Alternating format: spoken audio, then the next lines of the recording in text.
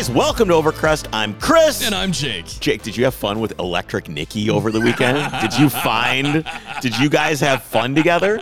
You and Nikki and Electric Nikki? It was electrifying. All of your dreams come true? Yep. We have a fun episode for you guys today. Jake put together something really fun, and then I got... You got a new car! Technically, yes. Technically, I have a new car. Actually, not technically. What do you mean? Technically, you haven't gotten a new car yet. Technically, I have not gotten a new car yet because none of the finance departments are open when I finally decided and it finally worked out. But you drove up in a new car. But I drove up in a new car. Right. Well, new to me, not brand new, but new to me. So we'll get to that. Before we do, though, let's take a quick moment to talk about PetrolBox. PetrolBox is a monthly subscription service specifically made for the automotive enthusiast. Each month, they carefully select items including tools, detailing supplies, apparel, garage gear, stickers, publications, all of the latest and greatest in the automotive industry, and they send it right there to your doorstep. Now, there's actually two different levels of subscription to choose from.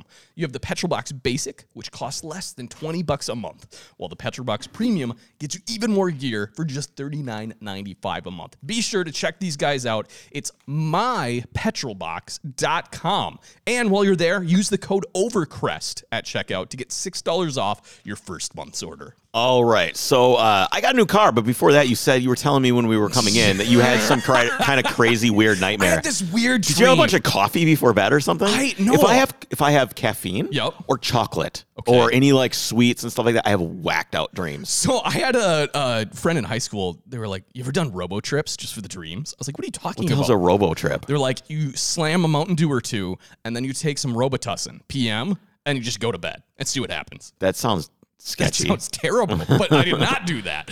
No, so what I think was happening is I was thinking about Road America, the vintage weekend coming up, which you aren't going to because you're lame. I'm not lame. I'm just saying that's the reason you're going. The reason I'm not going is because I'm lame? Yep. I don't know that there's going to be people. You think the event is going to be lame? Yes, I do. And I think I am correct.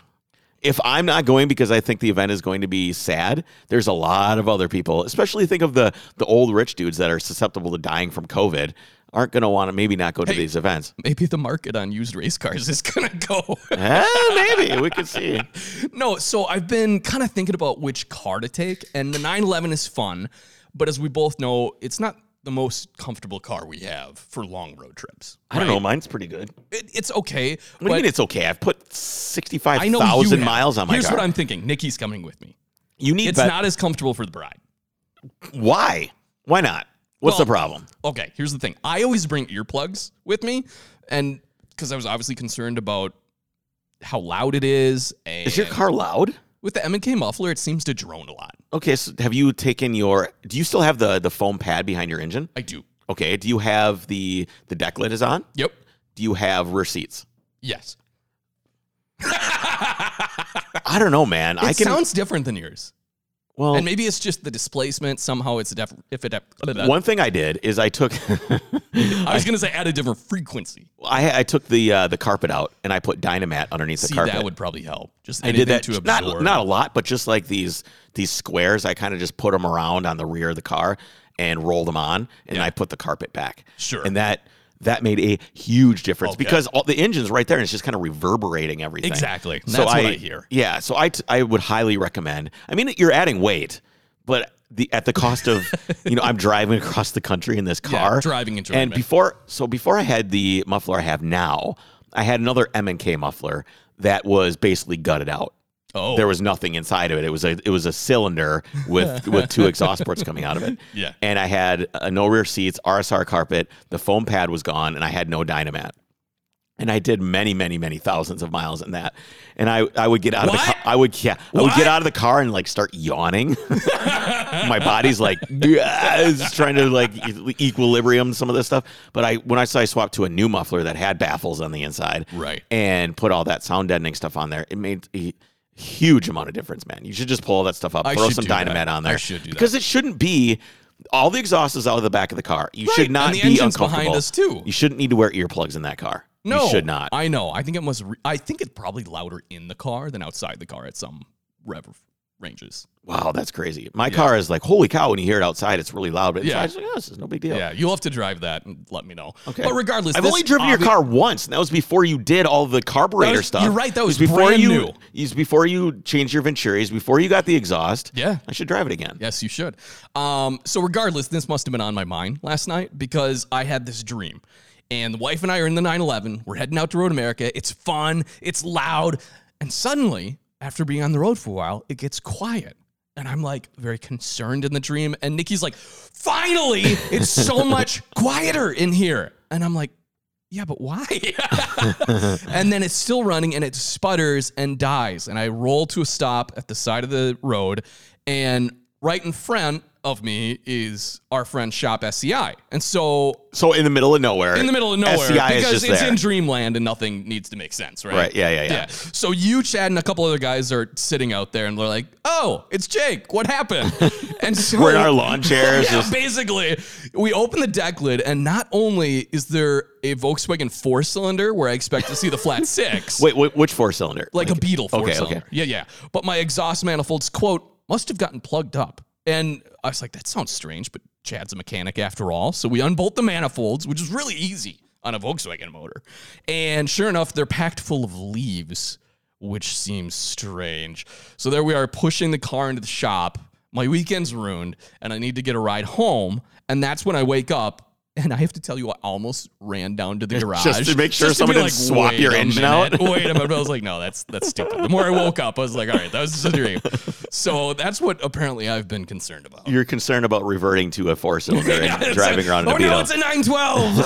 So I thought my car was overheating once. And this is when I was driving out to, I think it must have been Southern Wurlersea. Yeah. And Jess was pregnant at the time. And this is when my car was super loud. So she actually abandoned me and rode with someone else because my car was so awful. Well, at least you were with other people driving. Yeah. So she ended up in like a Mark 6 wagon. And I was driving around. Air conditioning. She's pregnant. What can you say? I mean, I could not blame her. But my car was running really, really hot. And so I actually stopped at a Porsche dealership. Okay. I had him put it on the hoist and look and see if there was, because this car was still relatively new to me. Sure. And I hadn't had it up on a hoist. I hadn't really looked at it that way. Yeah. I said, you need to look and see if all of the cylinders are packed with shit. Right. Like, I don't understand why this thing is so hot. Yeah. And they said, yep, sorry, no, nothing is packed with shit. You know, this is just the way it is. And it was before I had an oil cooler on the front of my car. Oh, so it was just... And honestly, I put an oil cooler on now. It made some difference, but not a ton. But anyway, so I'm like, okay, well, how do I get this thing to cool down? It's summer. I can't drive over 60. This is awful. So I ended up popping the deck lid up to get some more airflow in there. That did nothing. Oh. And then I go, okay, maybe the gauge is wrong. Sure. Right? It's an engine swap. Maybe the gauge is incorrect. So I pull off the freeway. I'm like, guys, just go ahead, whatever. Pull off the freeway, go to a ride, buy one of those infrared thermometers. Yep. And I pointed it right at the temperature sender. Yep. And I go, all right. That says 240 degrees. I look through the car. What does the gauge say? 240 degrees. It couldn't have been more. I'm like, freaking German accuracy. It couldn't have been more accurate. And honestly, the car drove really, really hot that whole time. I mean, just so hot. And it was summer in Kentucky and Georgia. Is it because it's a hopped up engine? Do you think that it runs a little hotter? So typically, any 3-liter and up engine would have had like at least a trombone cooler. Okay. And this was a 3-liter engine cooler. that was just put in the car with no oil cooler up front at all. So it didn't have a Carrera cooler or trombone or the Euro cooler with all the brass rows that I have now. Didn't have anything. I gotcha. And I think I drove it so much, so hot, that's why I blew the engine up when I got home. Oh. Because I also, in the mountains, just flogged the hell out of the car. Yeah, of course. Just absolutely savagely beat it chasing after this 20th anniversary GTI. Just like 250 degrees. Fuck it. Let's go. Well, it's funny, speaking of the gauge not working or thinking it didn't work, my car, they had put in the wrong oil pressure sender. I don't know if you remember me telling you this. So my oil gauge would either be 0 or pegged. Yeah. 0 pegged. Yeah, that's not good. No. And so I was like, oh my goodness, what's it the going pressure on? relief valve is acting And up? so I remember I put on a mechanical gauge back there to watch. I was like, no, it's good. And then I looked into it, and there are 2 oil pressure senders on your engine. You have one for the idiot light, Yep. and you have one for the actual gauge. Well, they put 2 idiot light senders on there, which are literally just on-off switches. Is it the red one? Is the red one the idiot light one, or is it the other one? No, it's one is like a canister, and the other one just looks like a little like sensor. Yes, yeah. Like so a little video I replaced, the canister one, and lo and behold, I have great oil pressure. Well, that's always nice when you can fix your cars being broken when it's not actually broken by Right. changing out a sensor. That's good. Yes. So let's move right along to your new car. Yeah, you saw it when I pulled up. What is it? It is a Volkswagen Golf R. Which is a Mark 6. Yep. So and 2012? 2012. We talked 2013. Okay. We talked last week about all the new cars I should get. Yeah. And one car that was not even brought up was this car. Well, yeah, it was kind of an opportunity. It right? was. It was a little bit. So I was supposed to, some guy was going to come. Opportunity of circumstance. That's what I'm trying to think. Right. If you remember on Friday's episode, I had talked about some guy was going to come look at the car tomorrow. And this is Saturday. That's right. Yeah. So some guy's going to come look at it finally. Yeah, you were excited. And he was going to come at 5 p.m. And I got a call from Helton, my resident awesome. The dude is great. He is. I mean, he is. Sent several people to go buy a car. Yeah, from Helton is a great salesman. I can't recommend him enough. I hate going to car dealerships. I feel like it's just like Well, now you're spoiled too, having worked with someone who is trustworthy. I've been and buying honest. cars from Westside Volkswagen for 20 years. Hence why they were a sponsor. Yes, and they've always been really good to us. Yeah. As a family, really good to me. And Helton's always been great. Yeah. So anyway, he calls me, goes, "Hey, I think we can give you a little bit more for your wagon." He's like, "What are you asking for it?" I said $8,500, and they basically said, "Yeah, we'll give you that on trade-in." So of course I'm going to do that rather than deal with the endless stream of yahoos. I find out later that this guy had a loan for the car and he was going to buy it. Like he was going to buy the car and he was so sad. I was heartbroken for him. I'm like, "Dude, I am so sorry." He's like, "That's okay. There'll be more." I'm like, "Yeah, I'm really sorry." It's so much easier. I don't have to deal with getting a check from him, sending the check to the bank, getting the lien release, finding this guy again, giving him the lien release. We can go get that. It's like this. It's not that difficult. It's kind of a pain. Several times in the last few Or months. for the same price, I can just give it to the dealer and do nothing. Yeah. Which is significantly easier than it's not. You don't know how hard a lien release situation is with a buyer until you know what the buyer's like. Sometimes they can be like, "Oh, we want to do escrow. We want to put the money in an escrow account and have a contract." And it can be like a shit show. Yeah. And I'm like, "Well, if they're going to give me the money, what have you got on the lot? Let's take a look around." And honestly, it was crazy. They're the number one Volkswagen volume dealer in the nation. They do a huge amount of cars, just a ton of cars. And their used department is no different. They sell a ton of used cars. Right. And their volume is really high. I go over there, there's like empty spots on the lot. Wow. And then I kind of started looking around the internet. Volume for used cars is down like 30%. Why is that? COVID.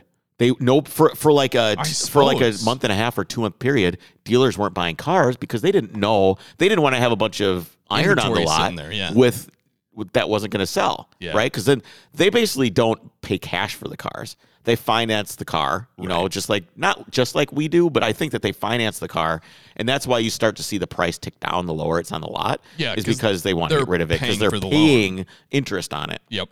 So they didn't want to have a bunch of that stuff on the lot. So there's nothing. Wow. It's crazy to see like the lot with spaces open and there's still people buying cars. And I actually had a fight with another guy to get this car. A fist fight, Chris. A straight on actual physical. Fist fight. Yeah, this guy had a flat bill hat and everything. No, I did not have to. I did not have to fight the guy, but I went in there, and apparently this guy was also looking at the car, and he kind of was there first. Okay. So I had to sit there and wait to see if this guy was going to buy the car. At him the whole time? I did look at him a few times, just without breaking stare till he would break stare. Like I just stared at him till he. Power move. Yeah. And he was like some Ukrainian dude that totally could have beat the shit out of me. There's no question about it. This dude would have owned me, and his dad was huge. I mean, his dad was a big dude, and he was with him. I'm like, wow, this isn't going to end well for me. But yeah, I ended up getting the car, and I think I got a good deal on it. I think the price is fair. Well, tell us. The book price is very fair. I mean, it's not like a screaming deal, but they ended up giving me. So I was asking $8,500 for my. The Golf. For the Golf. And they were going to give me $8,000. And I said, well, can we talk about the, with the... Yeah, what the difference is, what can we do? He's like, well, we'll bump the Golf up to $8,800. So basically I got the car for slightly below like Kelly Blue Book. Sure. It's a fair price for the car. Yeah, However, very much so. However, the reason I wanted this car is it's got everything done that you'd want to ever have done. Yeah. And it's only got 30,000 miles on it. That's a good deal for 2012. For a 2012. Wow. Yeah, it's only got 30,000. So run us down the list here. What does this car have done? It's got sport springs. Okay. Which is cool. It's lowered like 1.5 inches or an inch, which it kind of isn't enough. It just maybe it doesn't look lowered to me. It looks good. It looks like factory lowered. Sure. Is what it looks like. It looks like probably what a Golf R should have looked like. It could be lower. I have coilovers that would work for the front, but I don't have coilovers that could work for the rear because I still have those KWs from my sport wagon back when. And those I have a reciprocating saw. They won't work in the rear because it's all-wheel drive.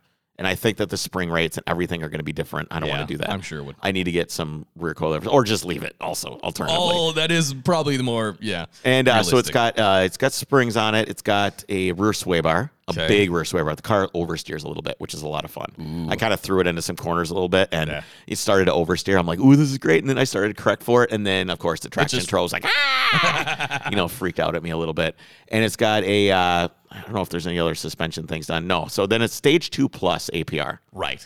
And the primary thing that gets you is a lot of power. Okay. Well, I was going to say all the fun features. Yes. Yeah. You have no lift shift, which is like, so weird. I couldn't do it. Just out of habit, I'm trying to shift without lifting the throttle because I drove it after you. And I just instinctively, I'm like, lift off throttle. Basically, what it does is, I hadn't really experienced it before, is you just keep your foot to the floor. And as soon as you push the clutch in, the computer holds the revs up, which is. So it's like launching out of every gear, basically. Yeah. Plus, it keeps your boost up. Yep. You don't lose any boost, which is, it felt nuts. It sounded pretty cool. And it has launch control. Has launch control, I couldn't figure it out. So you launched it, and I was like, oh yeah, that's really fast. You're like, yeah. And then I drove it and launched it. I had you adjust because I had the launch control set at 4,000 RPMs. Okay. Conservatively. I'm like, that's probably a little bit low. So I had you set it for 5. Yep. And I let her rip. And we were both like, yeah, it was. Your face and reaction was awesome. Because a car feels faster when you're not in control of the car. Like if you're sitting on the passenger seat. And of course, it makes all the good noises with the boost and and it's got an exhaust on it. Yep. It's got some crazy exhaust. It's not obnoxious, though. No, it it's really great. is. And it has the APR front mount intercooler and an R-line intake. So it has chip intake, downpipe back exhaust, front mount intercooler, stage 2 plus, coilovers, springs. I mean, it just kind of has like everything that you'd want to do without going too far. Right. Do you ever have a car, either if you're dreaming about it or like looking at a model, you're like, all right, now what would I do to it once I buy it? Right. Or in a perfect world, and you kind of go down the list and do a lot of research. This is basically that car. It is. It has all the things that you want to do without going too far. Because you go too much farther than this, and you start to go, okay, well, next thing you do is you're changing out the turbo. Mm-hmm. Then you're kind of going, okay, well, now we're making another. This thing's probably 330 horsepower, 365, 375 I mean, pounds. it spins all 4 wheels. It does, which is crazy. You shift a second, it chirps all 4. Yeah. Well, probably not all 4. It probably chirps the front wheels. Yeah, before Haldex kicks in and throws everything into the back. I love the car. It's awesome. One thing that I really like about this thing is I was thinking about how I was going to explain why I like this car. Obviously, it feels youthful. Mm-hmm.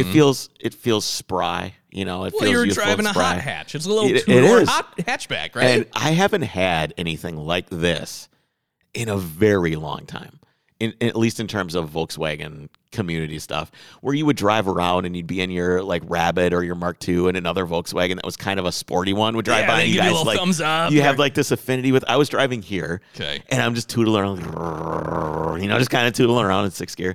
And in my rearview mirror, I see a white Mark V R32 darting through traffic to catch up to me. He pulls up next to me and gives me this thumbs up, And I haven't had Porsche guys don't do this. No. At least not. I mean, air-cooled guys will always give each other thumbs up. But the newer water-cooled Porsche guys, they just don't. They don't. It's not a community. Performance Volkswagens is a community. It always has been. Always has been. Yeah. And at least water cooled. I don't know about air cooled. I'm not into that scene. It's a different scene. Not saying it's worse or better. I'm just saying it's different. Yeah. And I remember when I was in my blue 911 and I saw a blue Jesus Christ, not a Carrera GT. What's the new thing? Oh, the 918. Yeah, 918. That's the one. And I don't know why I could figure that out. I was driving. I'm like, oh my God, a blue 918. This is so cool. I got a blue 911. Oh, you think I'm cool too? This oh, is this awesome. is going to be great. And I kind of like, I pull up next to him and I can see him looking at me in his side mirror. As you're pulling up, you can see him kind of looking over, right? And you're like, all right. This is great. I'm going to try and raise him. It's going to be so fun. This is going to be great. And I felt like I was 15, right? And this is going to be awesome. And I pull up next to him and I'm kind of looking over. He wouldn't even look at me. No. He wouldn't even look at me. No. And I've waved at guys in like 991s and 997s. They don't wave back. They don't get it. They don't understand why you're waving at them. They don't understand. However, you run into like if you see a GT3 driving around, it's a little bit different. It's a different crowd. It's the enthusiasts. It's the enthusiasts who understand the mark. Right. And it's almost like driving around in a Golf is like driving around in a 911 Carrera. Just in terms of the people that are driving them aren't. It's not. You're saying if you ran into a new Golf on the street, you wouldn't assume that person would get the Volkswagen thing. They wouldn't. They wouldn't give you a thumbs up. Right. They don't care. I agree. And like the 911 Carrera, that guy's not the. He likes the 911. He likes the way they look. He obviously likes the engineering, but he's not an enthusiast of the brand. Correct. Maybe. I mean, I'm sure there's exceptions to all of this, right? There's exceptions, but I think just overall, I think there's this weird thing where the enthusiasts of the brand. And here's the thing: there's way more Volkswagen enthusiasts of the brand out there, just because of the price point. Yeah, they're more attainable. And they're way more attainable than buying a $150,000 911. Yeah. You can buy like I did a $20,000 Golf R, and all of a sudden you're getting thumbs up. And I really like that. It reminded me of back in the day when I would get that all the time driving around in whatever hot hatch I had. Yeah. And it made me feel younger. You know, it made me feel like it was because the young kids think you're cool again, Chris. No, it just made me feel. It made me feel like I was the me from a long time ago. Yeah, kind of harken. And I haven't had that feeling in a very long time. And another thing I really like about the car is I don't feel like I'm being lied to at any point in this car. Okay. A lot of cars, they're trying to alter the experience, whether that's piping the speakers in or having, we're going to put a turbo on this, but we're going to make it so it does not feel like there's a turbo at all. Sure. We're going to try and make it feel like this. Yep. Make it feel like a naturally aspirated engine. And we don't want anybody to be able to tell the difference. This car doesn't do any of that. Yep. It is what it is, and it presents itself to you as if someone is bringing you a steak and they said, "Here, sir, here's your steak. It's medium rare." And it's not like you're cutting into it and you go, "What the fuck? This is well done." It's exactly what it purports to be. And I really like that about this car. It's not an ostentatious car either. It's not. Which I like. It's you drive around in like a GT3 or something. For example, when I was driving around in the white 996 with the Aero kit, I felt a little bit like, ooh, everybody thinks I'm an a-hole, blah, blah, blah. I don't really care what anybody thinks, but I was just kind of thinking, you know what it was? You know what I didn't like about that car? What's that? It was representing something that it wasn't. I think that's what bugged me. It's not a GT3. Yeah, I think that's kind of what, well, it was an automatic Carrera. As well. I think actually it's not the ostentatious part of it. That's probably what it was. Yes. What bothered me. But yeah, because people would like it and be like, "Oh, that's a cool car." I had people try to race. No, it's not. No, hey, it is roll not. down your window. It's actually not a cool car. Let me explain to you why it's not a cool car. It's just basically it's an automatic. There's a guy. The guy that bought it has a McLaren, like some McLaren thing, some P, who knows. And some P. I don't know, whatever. McLarens don't do anything for me. 620, 7, whatever. Yeah. So it's 720S. Mm-hmm. That's what it was.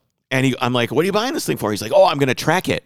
And I just go, in my head, I'm like, "Dude, Tiptronic or Auto Tragic. No, this is going to be the worst driving experience on the track that you've ever had in your life. Drive a bus instead." Yeah.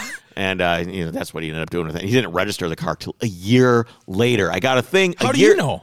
Because I got a thing that it was time to re-register the car because my tabs were expiring. So I called the guy up. I'm like, "Are you going to register this car?" Or it's been like a year. He's like, "Yeah, as soon as you fix the oil leak." I'm like, that's not really my responsibility if it's leaking a year later because it wasn't leaking when I sold it to you. That's how he responded. That's how he responded. And then he says, I go, "You know what? I'm going to go to the DMV and report it. It's not done." And then lo and behold, it was done almost right away. So, whatever. That's kind of how. Anyway, love this car. Technically, I don't own it yet. Right. Because all the finance places were closed when I finally closed the deal on the car. So I got to go back on Monday and actually buy the car. And I could give you a super high interest rate right now. Personally. Yeah, thanks. No, I'll pass. I'll pass on that. Although it's going to be very difficult for you to repo the car since you don't have a system for that. So let's do it. And you can try and figure out the code to my garage. You just see you standing out there. Beep, boop, beep, boop. I have a couple guesses, actually, that might be it. Yeah, you probably actually, you do know exactly what it is. All right, so we get into our main section, which we haven't even revealed what it is yet. We did mention shortly it was the greatest bar finds. Bar finds. Is that where you met your wife? I went biking last night. And we were just sitting outside the bars. We went downtown Minneapolis, and I biked 20 miles. I'm wasted. My ass hurts like you would not believe. And so we parked our bikes, and we just were sitting outside. A lot of the businesses are closed, but a lot of the bars are open. We're like sitting on the stoop of some of these closed bars, just walking, looking around. Yeah, people watching. Yeah. There's some good bar finds. There's some great bar finds out there. Well, that's not what we're talking about. We're talking about barn finds. Barn finds. Okay. Barn find cars of all time. But I have no notes on this whatsoever, so I'm just going to hang out. Sit back and relax. All right, before we get to that, though, we have to take a moment to talk about Oberk Car Care. Oberk is a Midwest manufacturer of polishing compounds and supplies that is researched, tested, and developed by professional detailers themselves. Oberk products are designed to decimate swirls, holograms, and any oxidation you find on your vehicle's paint. Right now, Oberk is offering 20% off any order online with the code OVERCREST. The discount code is not only good on OberkCarCare.com, but also on CarSuppliesWarehouse.com and DetailedImage.com. Chris, you might have to put this to work on your new Golf R. I didn't take a look at the paint, but it's nice, but I am going to go over it. I do have some Oberk stuff. I'm going to go over the car with it. It's a great product. It's easy to use. It's really foolproof. It's a two-step system. That's what I love about it. Check these guys out. So, when we were driving the car, before we get into your thing, sorry, I was thinking about this, remember when you said it sounded like you're tearing something? I imagine, just because of the boost pressure being released. Yeah, the boost was going in. It just had a different boost sound to it. And you said it sounded like tearing paper. I'm like, yeah, but that's too tinny. I'm like, it sounds more like if you're tearing a phone book in half. That's what that sounds like. That's a big boost. Yeah, it's a big boost. The thing runs 24 pounds of boost. The Stage 2 Plus with a KO4. Yeah, stock engine. The stock is 11 pounds. Yeah, that's a big increase. It's wild, man. It is easily the. I'm trying to think if there's anything faster that I've owned. I think this is the fastest car I've owned. Wow. I wonder if once I get the carbs on the 911. I was going to say, where do you think this is compared to the 911? It's faster. Okay, right. It's faster. The reason I know it's faster, here's how I know. Okay. I raced my buddy who has a Subaru Forester with an STI swap. Oh. And it's got Cobb tuning on it. Yeah, and a bunch of it's fast. The Golf R was slightly faster than him. Oh, really? Just slightly. I mean, it was not a huge. Did you go from a dig you launched? No, this was from This is from 70 to 180. This was probably from about 50 to 130. And it was. So this was just yesterday. This was yesterday in Mexico. Yes. Yes, right. And it was close. I mean, by the time we were done, he was about 2 car lengths behind me, which is not a lot. No. But the thing is, I'm going to get a speeding ticket. Yeah. Because you get to those speeds very quickly. I mean, you're up there. As one of our guests said before, I remember this quote, Chris, you don't realize how fast you're going until something goes wrong. That's right. Yes. That was my interview I did for 000. That wasn't one of our guests. What it was. Oh, that was such a good quote. It is a great quote. You don't realize how fast you're going until you screw up. That's what it was. Well, yeah. You ever notice that you ever been driving down the road and go, I'm going 70 miles an hour. This feels totally not fast. But then you imagine what it would be like to all of a sudden be in the ditch rolling over at that speed and you're hurtling 3,000 pounds of steel through the air. It totally changes their perspective on all of it. But anyway. To quote Chris Stapleton, one of my favorite country singers, Chris. Oh, my gosh. Falling feels like flying till you hit the ground. That's more like Jeremy Clarkson. It's not the speed that kills you. It's the stopping. Yeah, exactly. So here's how I know that it's faster than my 911. Okay. Is that Subaru is faster than my 911. Because you've raced that. Because I've raced that. I mean, it's not like outrageous. Yeah. But it's kind of similar in the Golf R is faster than the Subaru in the way that the Subaru is faster than I am. But I'm probably going to gain 20 horsepower from the carbs. Okay, well, let's do an all-wheel drive launch with launch control. I'll be in that, and you can be in the 911 trying to get traction. Let's see how that works. Just get to the 911s are pretty good from a dig. They are with the rear engine. They're actually good, but I've got all-season tires on the thing. It just rips the tires if you do that on that thing, which is good because I'd rather rip the tires than rip the differential. Good point. Again. Good point. All right, what have we got? Best barn finds of all time. All right, first, can I Chris, include mine? You can. We can go to that. But first, I want to tell you a story. So let me get through the story here. Okay. So for anyone even remotely interested in classic cars, there's a concept, this myth that holds a universal appeal. It's mostly the stuff of fantasy, a dream that you hear through the grapevine of your friend's grandpa's brother who just passed away but had some old car tucked away somewhere in his property. And that's usually how it starts. I feel like those cars are almost like broken promises. Yes. You know, these cars get a lot of, I imagine when I was driving across the country, you see these cars that are out next to garages and out next to houses, and they're just kind of there, and they're gone, right? They're rusty, they're gone. Sure. They're disintegrating into the ground. But you know that it was not always like that. That's true. And these cars that are parked out next to garages and stuff like that, at one point, a guy made a promise to himself or to his father. Oh, yeah. That says, I'm going to fix this car up. I can't wait. It's going to be great. It's going to be a special car next year. And so years go by, and promises get broken, and then they're just there. Here's what you'll like about this list, Chris. I only included ones I could dig up the story on. Okay. So you will learn exactly what happened. Great. Why these cars basically sat there. All right, continue your story. Sorry. Yeah, well, I mean, as we talked about, that's usually how it starts. You get some obscure information from someone who doesn't really get the appeal usually, right? So it's just enough to get your imagination racing. This old car is usually told to be in, quote, I don't know, really good condition. And I don't remember what kind of car it is. It's something cool, I think. You know, suddenly, Chris, your thoughts run away from you. What could it be? An old Ferrari, an E-Type Jag, an old original 911? As you pry for more information from this poor acquaintance who seemingly couldn't care less, your fantasies are only reinforced, right? Yeah, I don't know what it was, but it was a two-door, and, you know, he always liked those foreign cars. Yes! That's always the tip-off if you're that kind of guy. That's it. It has to be some sort of a 911 or a 246 Dino, or at the least some obscure Alfa Romeo. Or even like a Civic Si, or See, that just would be anything, cool, too. anything old that's... So the next few weeks of this hypothetical but all too familiar sounding story are a whirlwind. Tracking down the friend of a friend's family member who has access to the barn, trying to schedule a time, and finally driving halfway across the state to see this mystery car that will no doubt be the deal of the century. 6 hours, 4 Red Bull, and 5 packs of beef jerky later. What is it about the deal that really gets us going? Oh, because you feel like you're... Even whether you're a flipper or you're buying it for yourself, for some reason... You feel like you win. Yeah, you feel like you've won. I think right? that's probably it, yeah. Because if it's not a good deal, you didn't win. The other guy won. He got too much for it. Yeah, it's a battle of wits. Yeah, so here you are, driving halfway across the state or country, depending on how well, hopefully good of it's a not deal 5 this Red Bulls is. halfway across the state, because you're going to be, I'll take it when when you get there. Regardless, you pull down that gravel driveway that will reveal your future most prized possession. Finally, the creaking doors to the barn door are slid open, and the sun hits that dusty cover, hiding the unmistakable curves of a classic car. As you slowly saunter over, trying to desperately hide your excitement, you can't give it away. No. You can't play your hand. No, your nose is pierced by that You unmistakable... gotta raise your cheek up. I don't know about it. It's not looking good.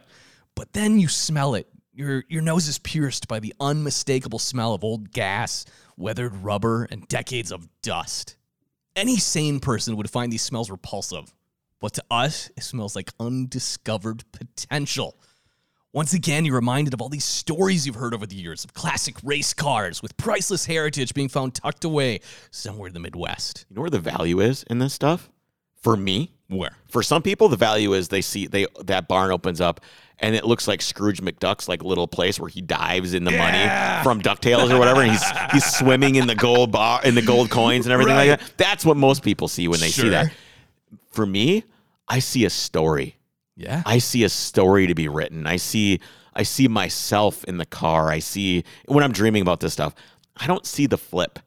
I see it for myself. You might after I get through the prices some of these cars go for. All right. But just think, Chris, finally it could be you who gets to tell this story. And not able to hide your enthusiasm any longer, you grab the old canvas cover and slide it off the sharp silhouette to reveal the classic in all its glory. Finally, The days, weeks, and months of anticipation are over.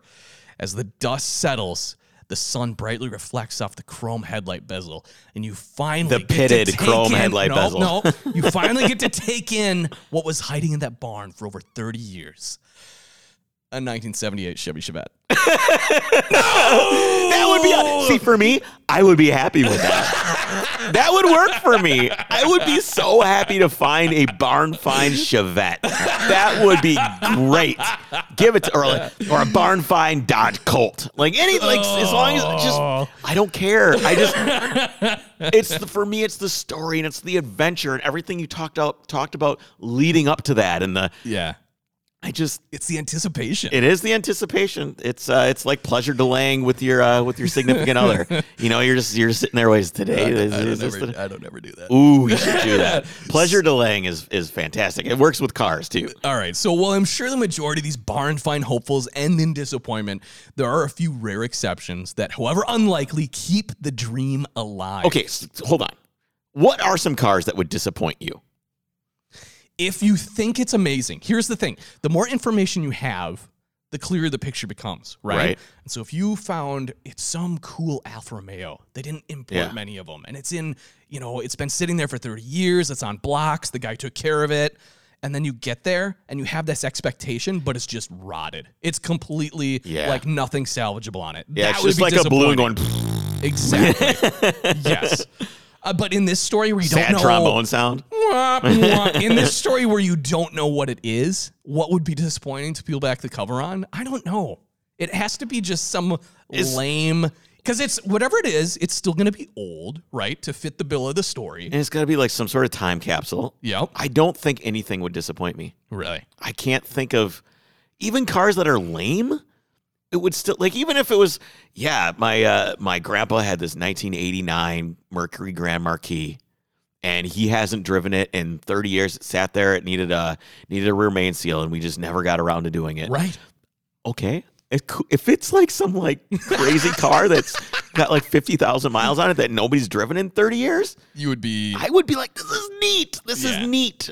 There's a difference between neat and amazing. Right. Right, obviously, if he pulls back the cover and it's a 77 Volkswagen Rabbit, or even better, like a 74, 75 Swallowtail, right? You're like, oh my God! And you're just you just fill your pants with an enormous erection immediately.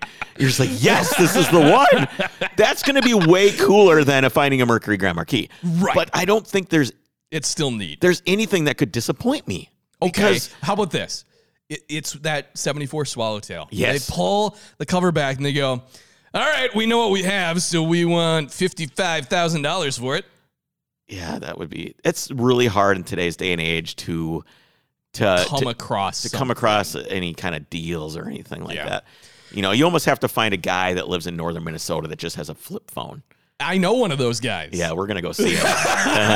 This is gonna be a great story. That's actually the story that we're supposed to be doing right now. But we're gonna go see a guy. We want to make it a bigger thing than just a phone. Yeah. He's got a flip phone and he's got a bunch of stuff, and we want to go see. He's got a really, really cool story. Yeah, he's got a. That's the best part about it. Is none of his stuff. It's the great story. Chris is just, since I brought this up and explained to you what's going on, you're just thinking, you go, let's bring cash when we go there. I can just see the warehouse. I can just, in my mind, I can see the warehouse with the door sliding open. He goes, quote, I'll show you around my pole barn where I got a bunch of junk too. I'm like, yes, I can see the dust particulates floating down and with the sun rays shining through onto the 74 Swallowtail that this guy does not own. All right, well, here they are, Chris. The greatest barn finds in history, according to me. The first car on my list wasn't found in a barn at all. Are we doing 10-1 or is this just a list? The number of cars is debatable on this list. Okay. We'll get to that. Okay. The first car on my list here wasn't found in a barn at all. And if it sounds familiar, it's because we did a full in-depth story on this, and a whole episode on it last year. So, in December of 1974, a California man reported his 2-month-old Ferrari Dino 246 GTS had been stolen. 2 months. That's it. That's all you get. Brand new. 2 months. According to the police report, the car had vanished without a trace, and the owner claimed the insurance money, and that was the end of the story.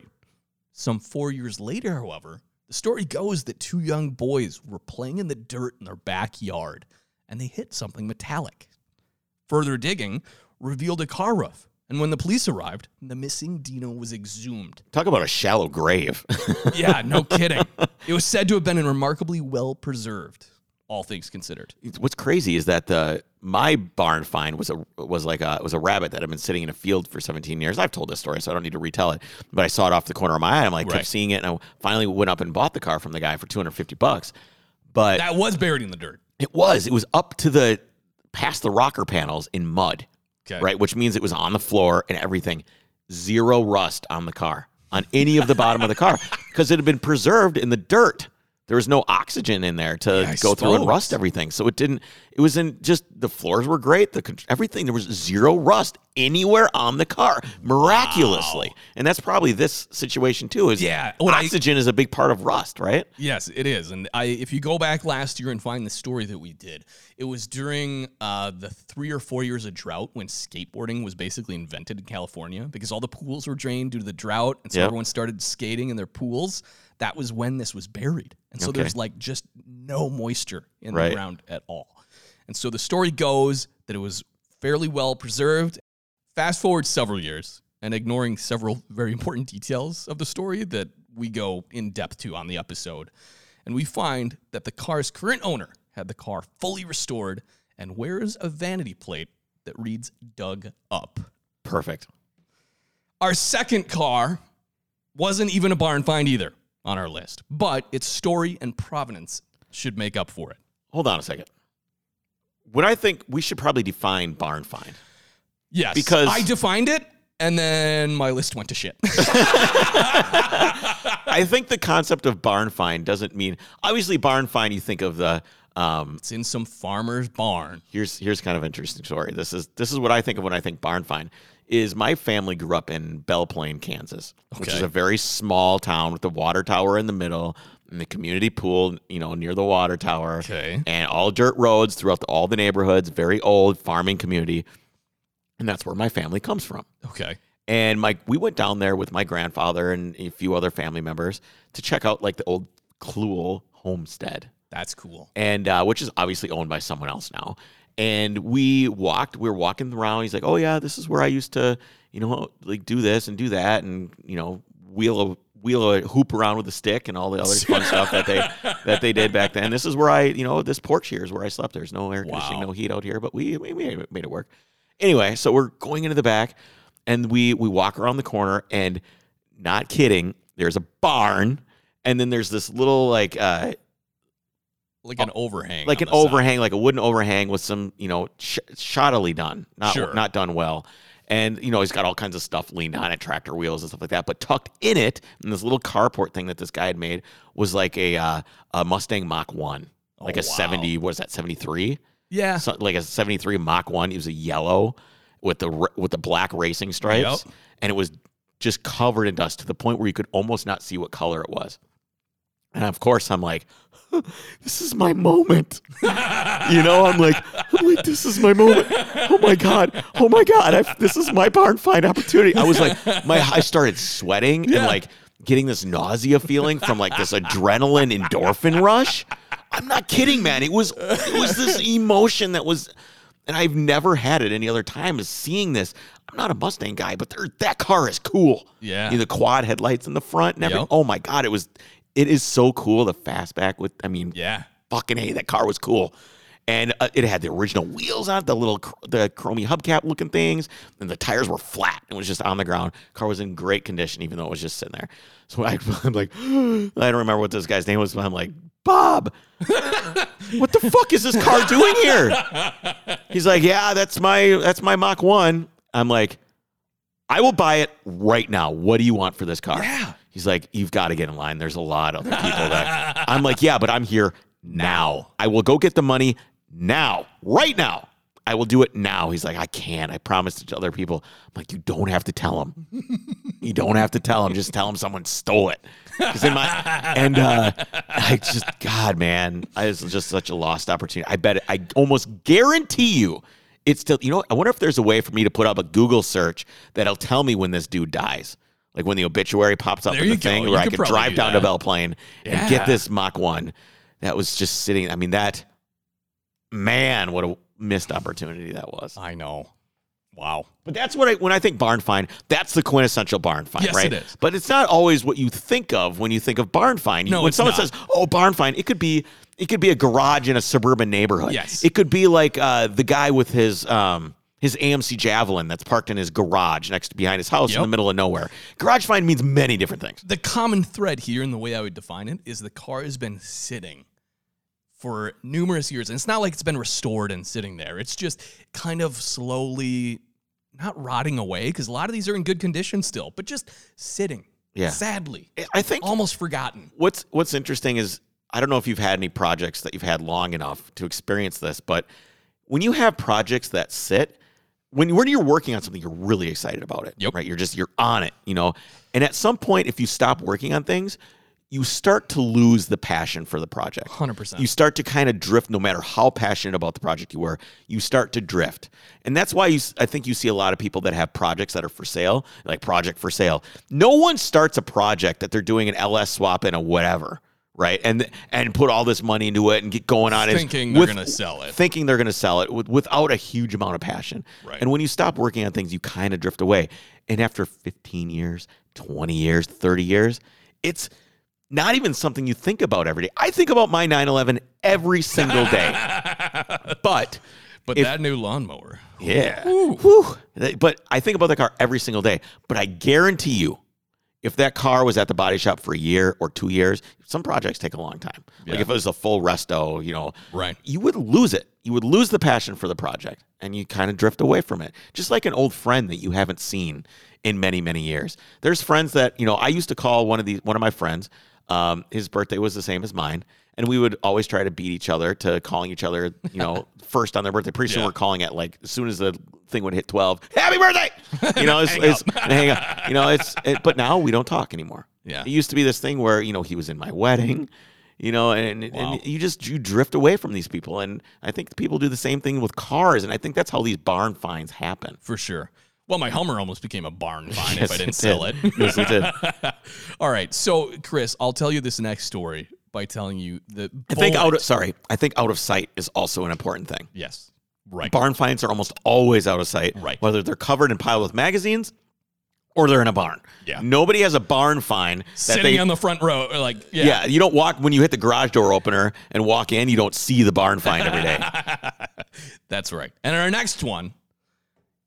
I'm not interrupting you this time. Okay, Go ahead. I was waiting for it to come there. Yeah, go ahead. All right, Chris, you see, Bullitt is regarded by many as one of the greatest car chase movies of all time, even though I don't think you even put it in your greatest movies of all time episode. Greatest movie cars of all time. No, because the car didn't have personality, really. It's a great car. It would probably be one of the number one, if not the number one, car chase in a movie, Right. just because it inspired so much from there on out with car scenes. Before that, car chases were super funny. Yeah. Oh, yeah, Right? They were like comical car chases.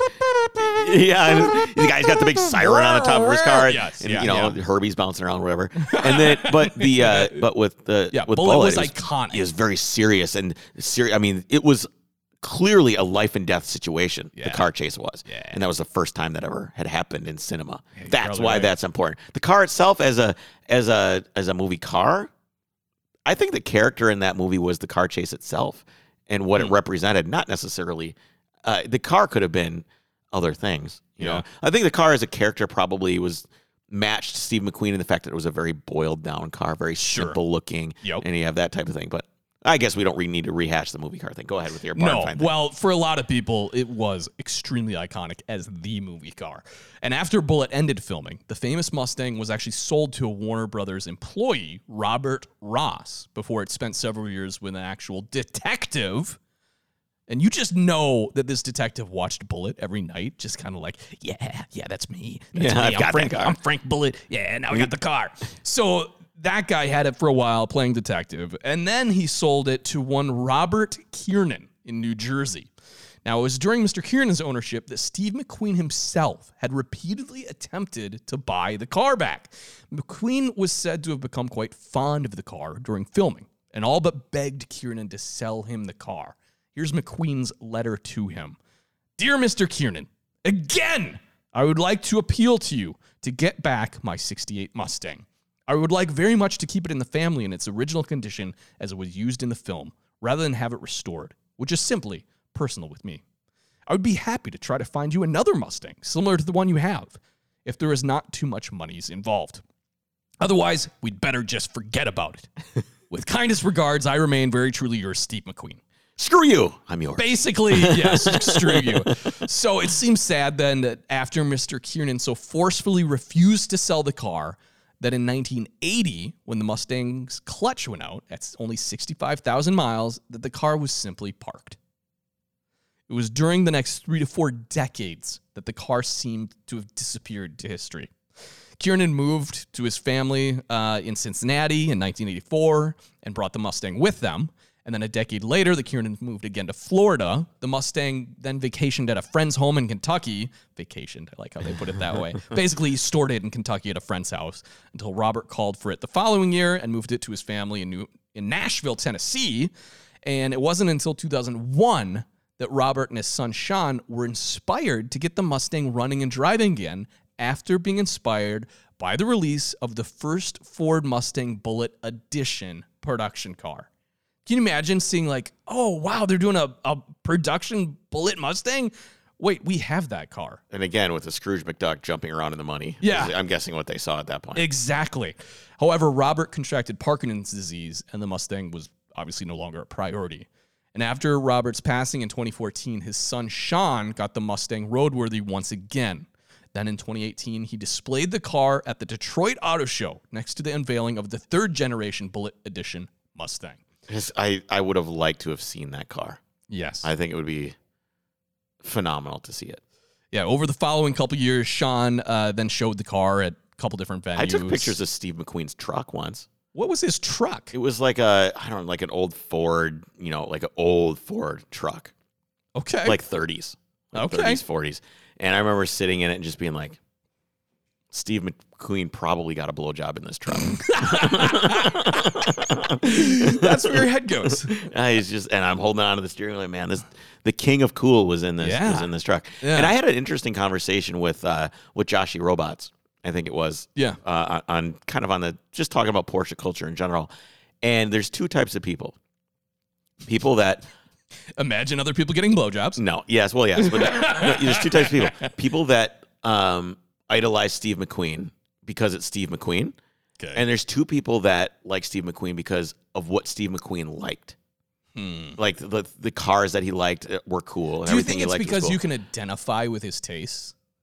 I probably can identify with his taste. But is that what makes him interesting and cool? To me, yes. To other people, they just like the fact that he was in the movie Le Mans. They put the posters all over their garage with the diamond plate toolboxes and stuff like that. And then you've got those two types of people that are into the type of thing. Yeah. So though the Bullitt Mustang is in rough condition, many of the touches identifying it as a film car still remain, including welded-on camera mounts, custom exhaust system fabricated to actually make it quieter during filming, and the Bondo slathered door, an impromptu repair after an on-set accident. Yeah. The engine was rebuilt and only the minimal repairs needed were carried out. And just last year, the car was put up for auction, fetching an eye-watering $3.74 million. It's an icon. Here's what's interesting, though. Basically, who has it now? Some dude? Some dude? Is it collector. Is it basically a barn find now in this dude's warehouse with a bunch of other crap? Yes, that's my understanding. You know what I would do if I had that car? I would immediately take it to San Francisco. Oh, yeah. And just drive around with sunglasses on and just, oh my God, it would be so rad. Oh, man, it would be cool. Yeah, wear a tweed. I just wear a wig. Like you wear a wig and like get the glasses and just drive around and just oh my God, people would just make fun of you so bad. Oh, it would be amazing. Oh, no. Just do burnouts at every intersection.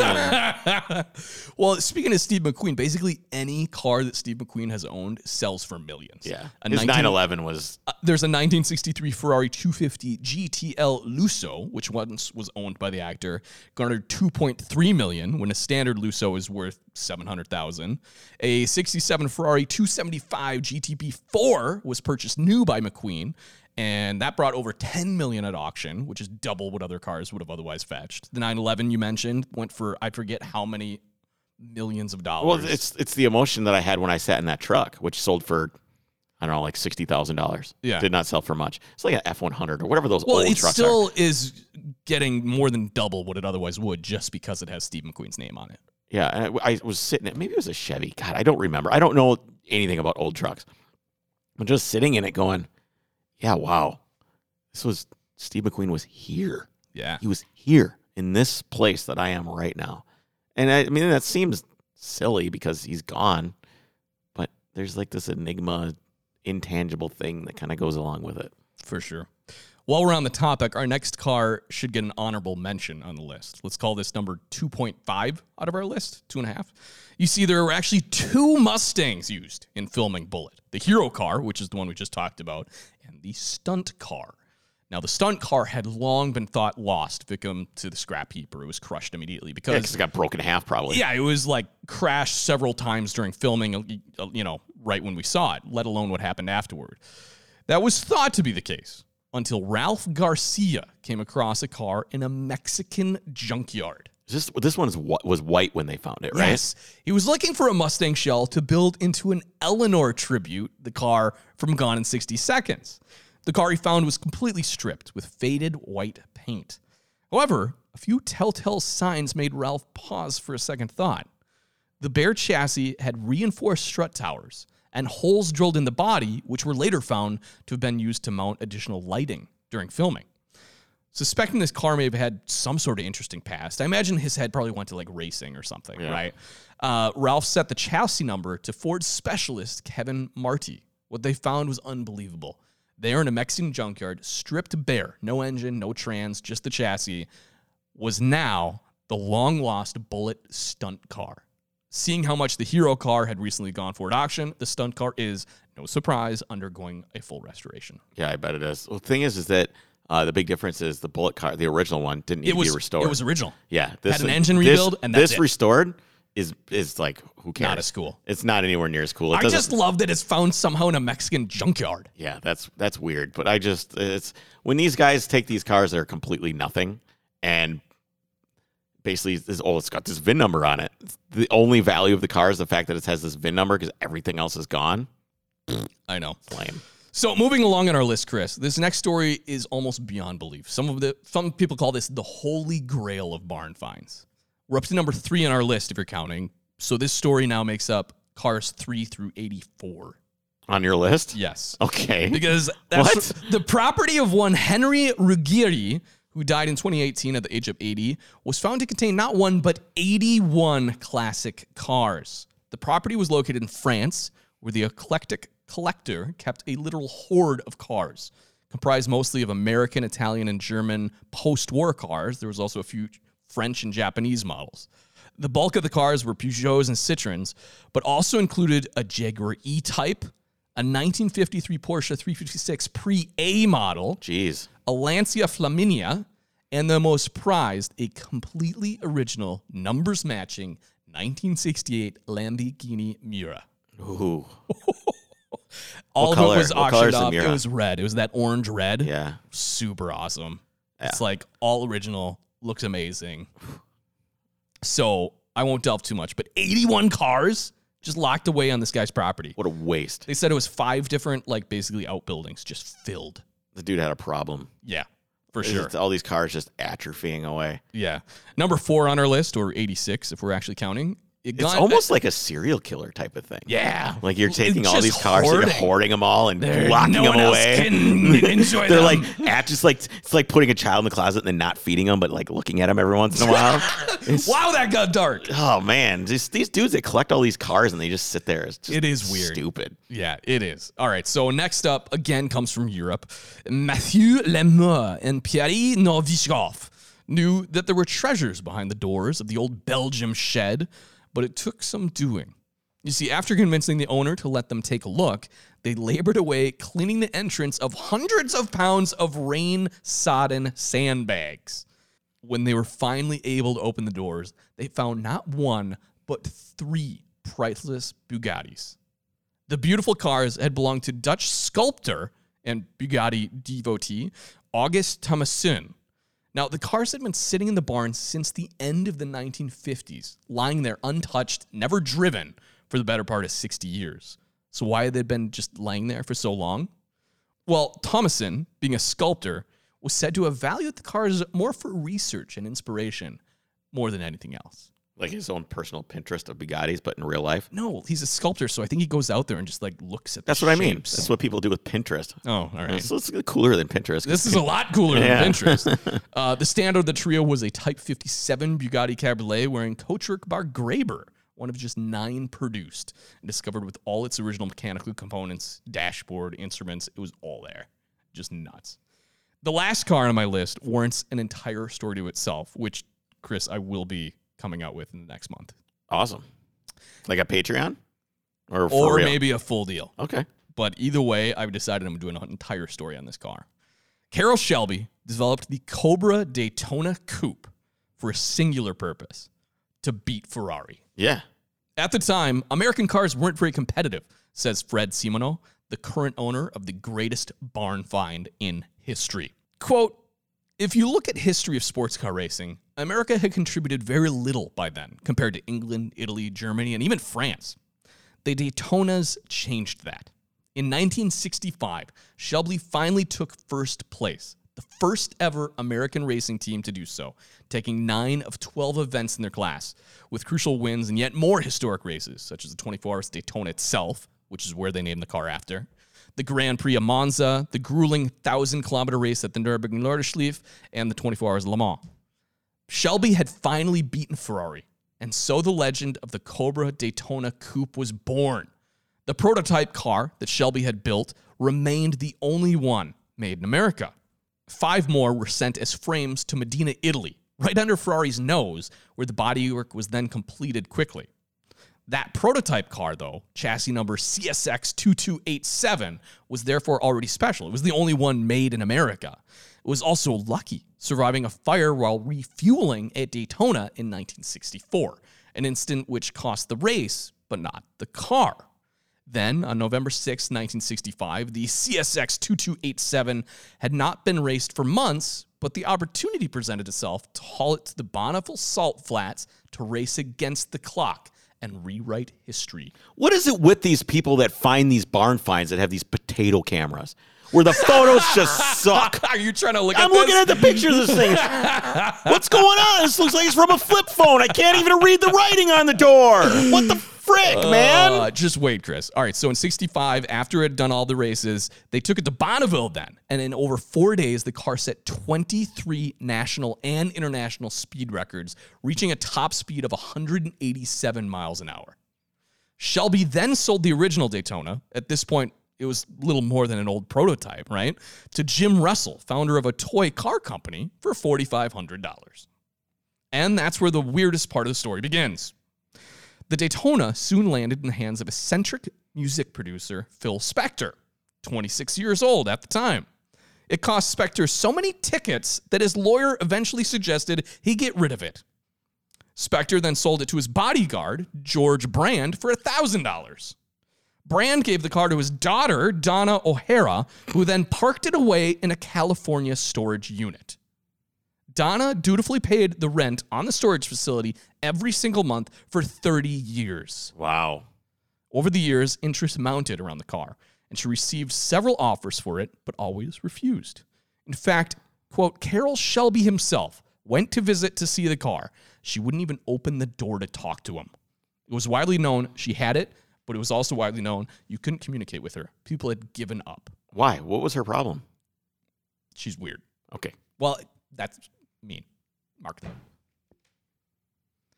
As the story goes, and you'll find out, I think she had some deeper psychological issues. Okay.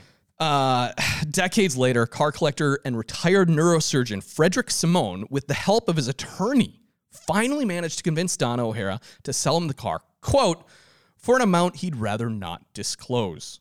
For the record, it's thought to be somewhere in the neighborhood of $4 million in a private transaction. In 2008, he founded the Simone Automotive Museum in his home of Philadelphia, where the car now sits. But unfortunately, that's not the end of the story. What happened next is quite terrible. Donna O'Hara willed the proceeds of the sale to her mother, and then proceeded to kill herself by self-immolation. That's a way to go. Her shocking demise sparked a legal battle around the car that lasted for months. When word got out that the car was discovered and was being purchased by a private party, a lot of people desperately tried to buy it or intervene with the sale. They even asked a judge to put the car up for public sale. Even Phil Spector claimed ownership by saying he never actually sold the car to his bodyguard back then. He only gave it to him for safekeeping. Spector, however, was then convicted of second-degree murder in 2009 and is currently in prison, so that went away. Quote, you don't really need one of these if you're in prison. Yeah. Quote, everybody was going to have a story, says Simone, but thankfully, the judge concluded that it had already been legitimately and legally sold.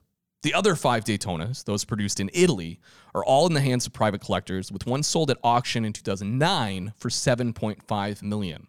It's safe to assume then that the CSX 2287 would fetch significantly more, since it's the first prototype, it's the last Daytona to have been in competition, and unlike the others, it's still in its original state, with no parts replaced and no repainting having ever been done. Quote, the car was in excellent condition out of storage. All the original bits were there. No missing parts, says Simone. Only the front end was banged in. So we just hammered that out because it was ugly. The rest of the paint was dull but intact, and we had to get rid of the oxidation was just basically buff it. It came out very decent. The only things that we had to replace ended up being brake lines and a few bits of wiring. The car runs well, Chris, even on its original tires, and has been driven many times for shows and demonstrations, even though it's no longer raced. What would be interesting is if you were an incredibly wealthy guy, is to set up like a little racetrack. Yeah. And then you buy up all these cars like this, right? You just buy them all, and then people can come and sit in them and like poke around at them and like maybe drive them around the track. Isn't that what Goodwood Revival was supposed to be, or like kind of started out as? I don't know. Goodwood Revival isn't anything like that now. I know it's not anymore. But imagine if you could do that. If you could pay $5,000, you'd have to have it at some sort of amount where it's not just a bunch of yahoos coming to drive the car. Right. You'd have to have some sort of barrier to entry. But what if you could? We don't want Chris Cool coming out there. Yeah, I can't afford that. But let's say you could pay $5,000 and you could get in this car, start it up, and rev it 3 times. What's that worth? What? That'd be awesome. What would that be worth? Just to like wabba. All right, sir. Let me give me your checkbook. That's it. So the CSX 2287 chassis, Carroll Shelby Daytona prototype, was the very first car and only one of 7 so far to be included in the National Historic Register, putting it in the same class as American icons such as the Statue of Liberty and the Space Shuttle. No doubt making it one of the greatest cars to ever be found tucked away in some barn or shed over the years. So, Chris, with that, I'd like to put out a call to all our listeners. If you ever hear of that old car sitting out at your friend's uncle's farm, do us a favor and let us know. Yeah, especially me. I would love to hear it. I would love to. No, I want to buy it. I don't even care if it's a Civic. I don't care if it's a Dodge Colt. I don't care if it's a Renault. That 78 Chevette. Whatever, man. Chris wants that. Whatever. I just want to like find it and just I just like finding things. Who doesn't like finding things? And even if you're just walking around and you see something on the ground, you're like, "What is that?" You pick it up and it's like, "Wow, it's a quarter. It's from like 1958. It's silver. Oh, it's great. It's a cool find." Everybody likes finding things and discovering especially things. Old things that have a story. Yes, exactly. That's what it's all about. Before you go, guys, head over to patreon.com/Overcrest. Support the show. It's only $5. It's only $5. And you get all sorts of exclusive content and cool history stories, deep dives like this. And at the end of the month, everybody that's a Patreon, Jess is going to send some stickers to. And nice. That'll be a nice little bonus. Guys, we will see you on Friday. Jake, thanks for the great episode. That was a lot of fun. I enjoyed it. Yeah. I'm gonna go launch a Golf R now. We'll see you guys on Friday. Take care.